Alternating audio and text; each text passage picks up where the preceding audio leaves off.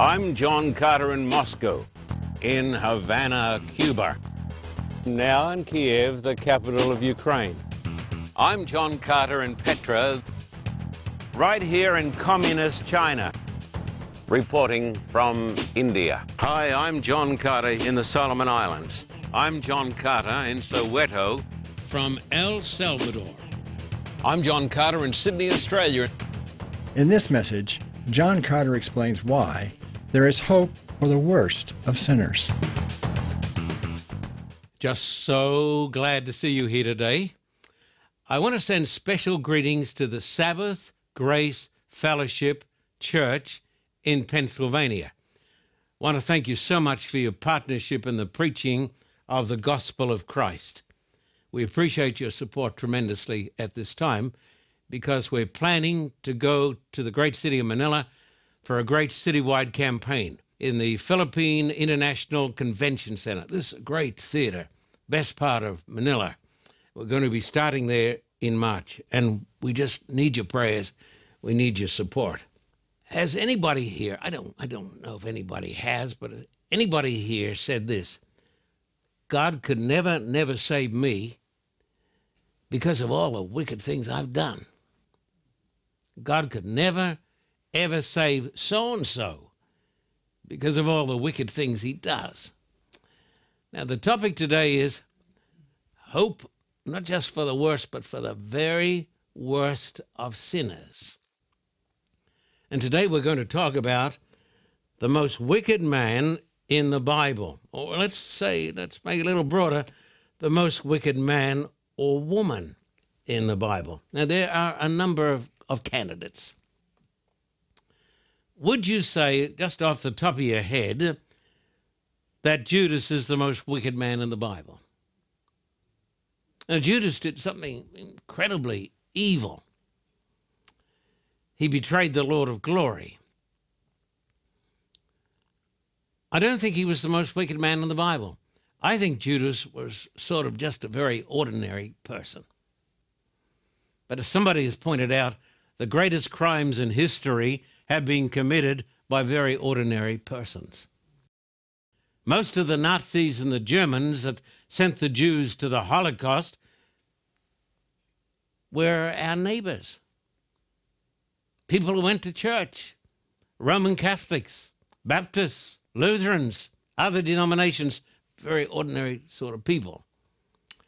I think Judas, who did a terrible crime, was an ordinary man. What about Eve? Was she the most wicked person in the Bible? I don't think Eve in herself was a very wicked person at all. I think she was innocent abroad. And her big sin was to believe the devil's lies. She caused havoc, of course, but I don't think she was the most wicked person in the Bible. I don't think Adam was the most wicked person in the Bible. Adam, as you know, was very, very inexperienced. Until Eve had sinned, there was no such thing as sin in the garden. But Adam committed a tremendous sin and brought havoc upon the human race, and we're in the midst of this today. But I don't think he was the most wicked person in the Bible. I'll tell you who was a wicked person, who's mentioned in the Bible. He's a Caesar, and that's Nero. Nero, who lived in the days of the Apostle Paul. He murdered his own mother because he saw her as a threat. He started the fire of Rome. But when you think about it, you can't expect too much of Nero. He was a depraved and deluded pagan. He didn't make any profession of God or Christianity. The Ancient History Encyclopedia says this about Nero: he reigned from 54 to 68 AD. Then it says he was self-indulgent. He was cruel and violent, as well as a cross-dressing exhibitionist. He had his mother stabbed to death. He saw her as a threat. He had his first wife murdered and he kicked his second wife to death. He was indeed a very wicked, wicked man. He started the Great Fire of Rome in 64 AD that lasted for 6 days. And the Christians were blamed for the fire, especially the Apostle Paul. When the crowd came after him, he tried to commit suicide, but he was such a pathetic character that he couldn't stick the knife in himself. He had to have assistance to kill himself. A pathetic, evil, wicked man was the Nero of the New Testament. But I think the most wicked man in the Bible is the man who is mentioned in 1 Kings chapter 21. And I want you to take your Bibles, 1 Kings chapter 21 and verse 25 and 26 in the Bible. Look at the text, 1 Kings, verse 25 and 26. But there was no one like Ahab, who sold himself to do wickedness in the sight of the Lord. Notice why. Because Jezebel, his wife, stirred him up. I guess he wasn't the first or the last. And he behaved very abominably in following idols, according to all that the Amorites had done, whom the Lord had cast out before the children of Israel.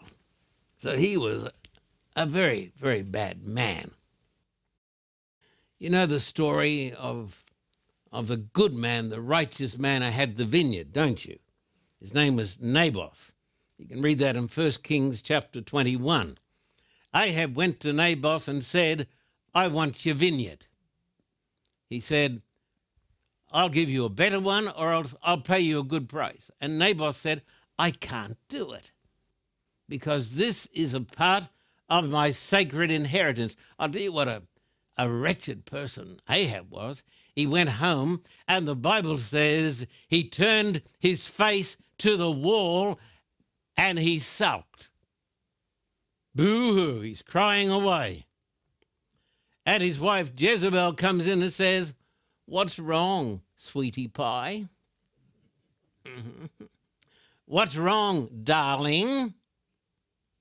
What's the problem? He says, Naboth won't give me the vineyard. She says, leave it to me. She said, I'll get you the vineyard. And she did. She had a plot. Naboth was accused of high crimes and blasphemies and rebellion, and they set him on high, and they found him guilty, and he was murdered. And then Jezebel goes and sees Ahab. She says, I told you so, go get it. I think if there is a despicable character, it is a man who is manipulated by his wife and who sobs to get something. Generally speaking, men should not be sobbers. It's appropriate on occasions for a man to weep for a very good reason. Jesus wept. But a man who is weeping all the time, especially to manipulate people, is a very, very bad man. Not only bad, but a very, very weak man. Have you met some of them? I have. This man, Ahab, with the help of his sweet little wife Jezebel, set up the worship of Baal and carried out the persecution of the prophets of Yahweh Elohim. You can read this in 1 Kings chapter 16. Now come back to 1 Kings chapter 16 and verses 30 down to 33. Now Ahab, the son of Omri, did evil in the sight of the Lord more than all those who were before him. So this is a bad man, because the people who preceded him were bad too. And it came to pass, as though it had been a trivial thing for him to walk in the sins of Jeroboam the son of Nebat, that he took his wife Jezebel, the daughter of Ethbaal, king of the Zidonians, and he went and served Baal and worshipped him. Then he set up an altar for Baal in the temple of Baal, which he had built in Samaria. And Ahab made a wooden image. Ahab did more to provoke the Lord God of Israel to anger than all the kings of Israel who were before him. And so, at least up to that time, he is the worst man in the Bible. Let's talk a little bit, shall we, about Baal. Who was Baal? The word means Lord. He was the god of the Canaanites. He had a consort whose name was Asherah, who was the great prostitute. And during the times of Ahab, and he was the leader of the people of God, for crying out loud. He's the leader of the church. And so he leads all Israel in the prostitution of their own souls and in the worship of Baal and Asherah. During the times of Ahab, Baal worship became the national religion of Israel. He built a temple to Baal in Samaria. The word Baal, as I mentioned, means Lord, and he was God of the storms, God of the rain, God of fertility, and God of justice. They had holy prostitutes, both male and female. And the Bible says they made their sons to pass through the fire. Can you think of anything worse than a blazing fire in the belly of the beast Baal, and their sons, their children, are sacrificed? Think of the cries of the children. And he is the leader of the people of God. He was the leader of the nation and the leader of the church. Of course, we are far too sophisticated today to have Baal worship.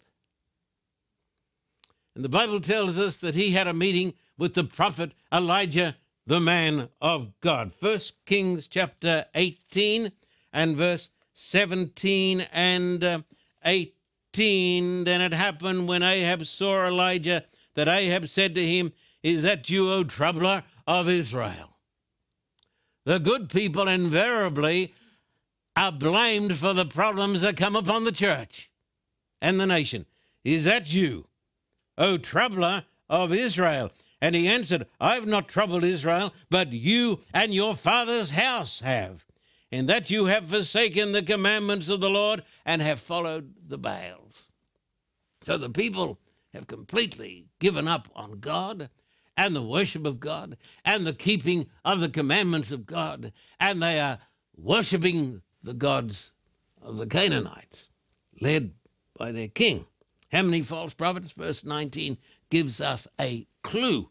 Verse 19 says, "Now therefore send and gather all Israel to me on Mount Carmel, the 450 prophets of Baal and the 400 prophets of Asherah, which eat at Jezebel's table." Look at me, let me tell you something.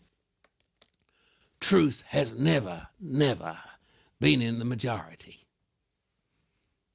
Truth is usually a lone voice crying in the wilderness. That was the voice of Elijah. That was the voice of John the Baptist. He was a man standing for God, and there were hundreds and hundreds of false priests and false prophets. And the delightful couple who led them all was Ahab and Jezebel. Asherah, who is she? She's the goddess of the Canaanites. I have seen the statues going through the Middle East, places like the High Place in Petra, where you see the symbols of Asherah, which are tied up, of course, with licentiousness and the debasing of the soul and the debasing of the body. And the person who was fighting the prophets of God, fighting Elijah, and fighting the truth of God, and leading Israel down to the very fires of hell. His name is Ahab. But there's an amazing story, and if I had written the Bible, which fortunately I didn't, but in 1 Kings chapter 21 and verses 25 and 29, you have this amazing story about Ahab. I say it's amazing because it goes against our sense of justice, because bad people need to be punished. But there was no one like Ahab who sold himself to do wickedness in the sight of the Lord, because Jezebel, his wife, stirred him up. She's just stirring him on. But she had a reason. She was a pagan princess. He was a child of God. And he behaved very abominably in following idols according to all that the Amorites had done, whom the Lord had cast out before the children of Israel. So it was, when Ahab heard these words the words of the prophet, when Ahab heard these words, those words, that he tore his clothes and put sackcloth on his body and fasted and lay in sackcloth and went about mourning. Sackcloth is the symbol of repentance.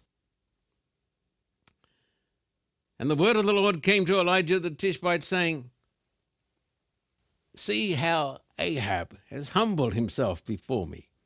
Because he has humbled himself before me, I will not bring the calamity in his days. I will not going to do anything to him. In the days of his son, I will bring the calamity on his house. But he said, you see, Ahab has repented. Therefore, what I said I was going to do to Ahab, I'm not going to do. Which leads me to the conclusion that Ahab had found mercy in the sight of God, and that God had saved and forgiven Ahab. So my argument is this today, and it's to everybody watching the telecast around the world and across these great United States. If you think God can't save you, I want you to think again. Because if God could save a scoundrel and a rotter and a profligate sinner like Ahab, if God could save Ahab, I think he can save us. This is sort of amazing. When my old father discovered this truth, he said, it isn't right. He said, it isn't right. It isn't right. But I said to my father, God's grace is greater than all of our sins. And there's a text. I want to read it to you. We've got to read it over and over and over again. Romans chapter 5 and verse 20. Romans, the greatest book in the New Testament as far as the gospel is concerned, and righteousness through faith. Romans chapter 5 and verse 20. Moreover, the law entered, that the offense might abound. Why does the law exist? The law exists so that I will see myself as a stinking sinner, deserving of the wrath of Almighty God. The law of God cannot save me. The law of God comes to me with a whip, and the whip has got 10 parts to it, and each one is freighted with eternity. The 10 Commandments. The law of God does not save. The law of God shows that I am undeserving, and I'm on my way to hell. So the Bible says, moreover, the law entered that the offense might abound, but where sin abounded, grace did much more abound.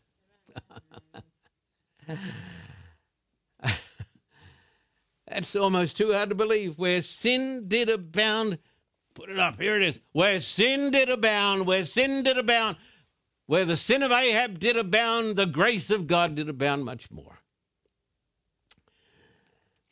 When I was a boy, just a little boy, I went to the Brisbane Town Hall in Queensland. I was about 4 or 5 years of age. I'll never forget it. It was after the Second World War, and the Australians had invited out an American preacher. His name was Clifford Reeves. After all those years, I can still see he wore a white suit. And he was a good preacher.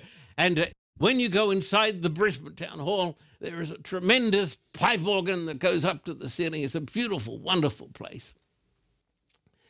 And in front of the great pipes, and I've stood under those pipes and listened to the boom of those tremendous pipes, listened to the rush of the wind. And there was a choir that was singing. It was a big choir. It seemed to be hundreds in my boy's mind. And they were singing this song. It has stayed with me all these years. Sing it o'er and o'er again. Still hear the choir singing it. Sing it o'er and o'er again. I can still hear the choir. Sing it o'er and o'er again. Christ receives the sinful men. Make the message clear and plain. Christ receives the sinful men. So Paul says, where sin did abound, grace did much more abound. If I'm talking to somebody out here in the television world and you say, you got no idea what I've done. No, I don't. You may say, I have no chance of being saved. No, you don't. Except for the grace of God. And the Bible says, the grace of God, when received by faith, is greater than all my sin. Grace has an immeasurable and limitless source. It is the love of God. Grace does not send love. Love sends grace. I'm sure you know this. You know this wonderful hymn and poem, but I want to try to break it up and explain it in case you've missed some points. The love of God is greater far than tongue or pen can ever tell. You can't write about it enough.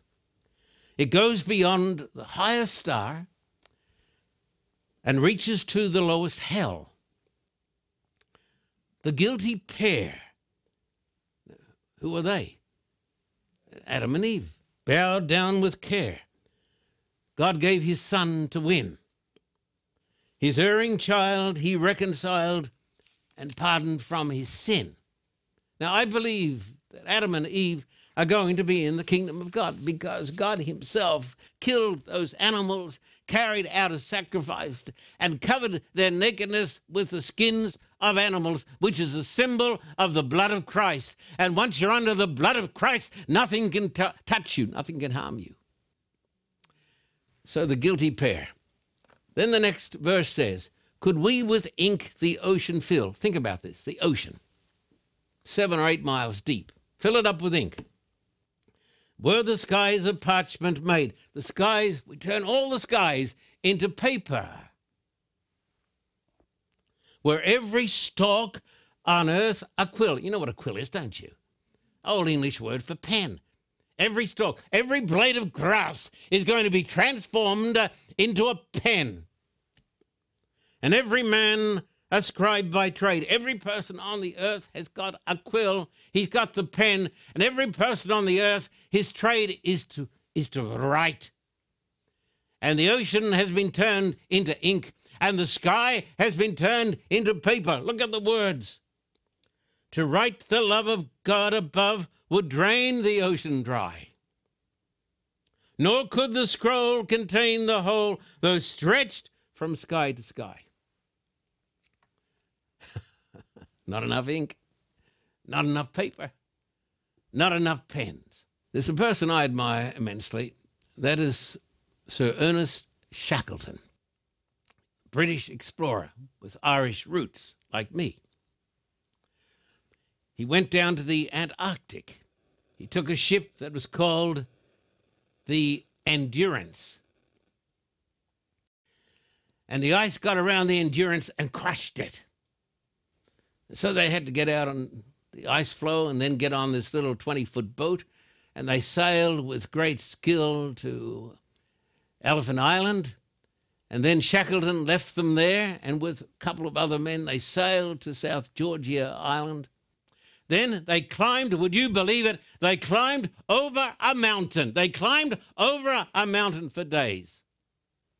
And they came down upon a whaling station, and they got a rescue party, and Shackleton went back for his men who were freezing and dying on Elephant Island. And when he appeared, his men said, "We knew you would come, brother." So God leaves glory, and he comes to this earth, dies on the cross. And when we look at him, we say, "We knew you would come, brother." That is grace. More very soon.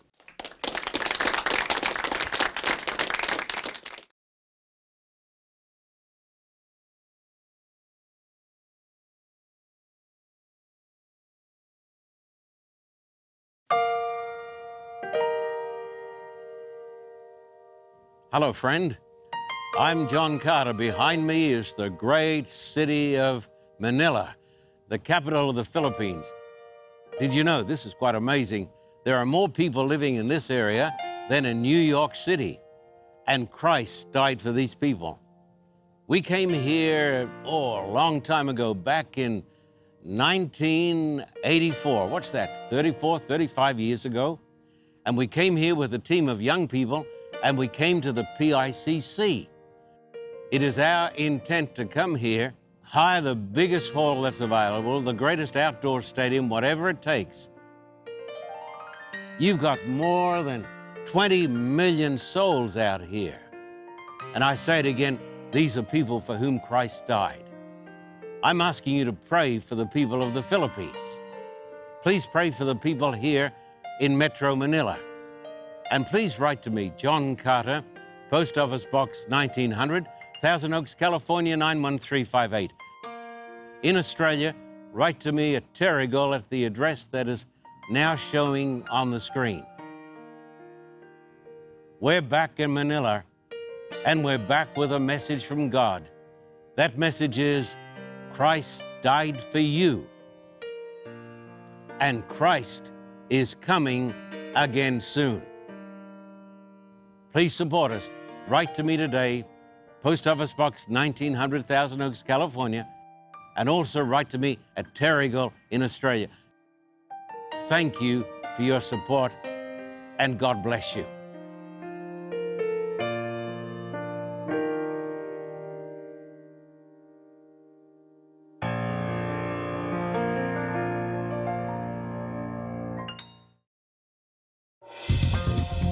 For a copy of today's program, please contact us at P.O. Box 1900, Thousand Oaks, California, 91358. Or in Australia, contact us at P.O. Box 861, Terrigal, New South Wales, 2260. This program is made possible through the generous support of viewers like you. We thank you for your continued support. May God richly bless you.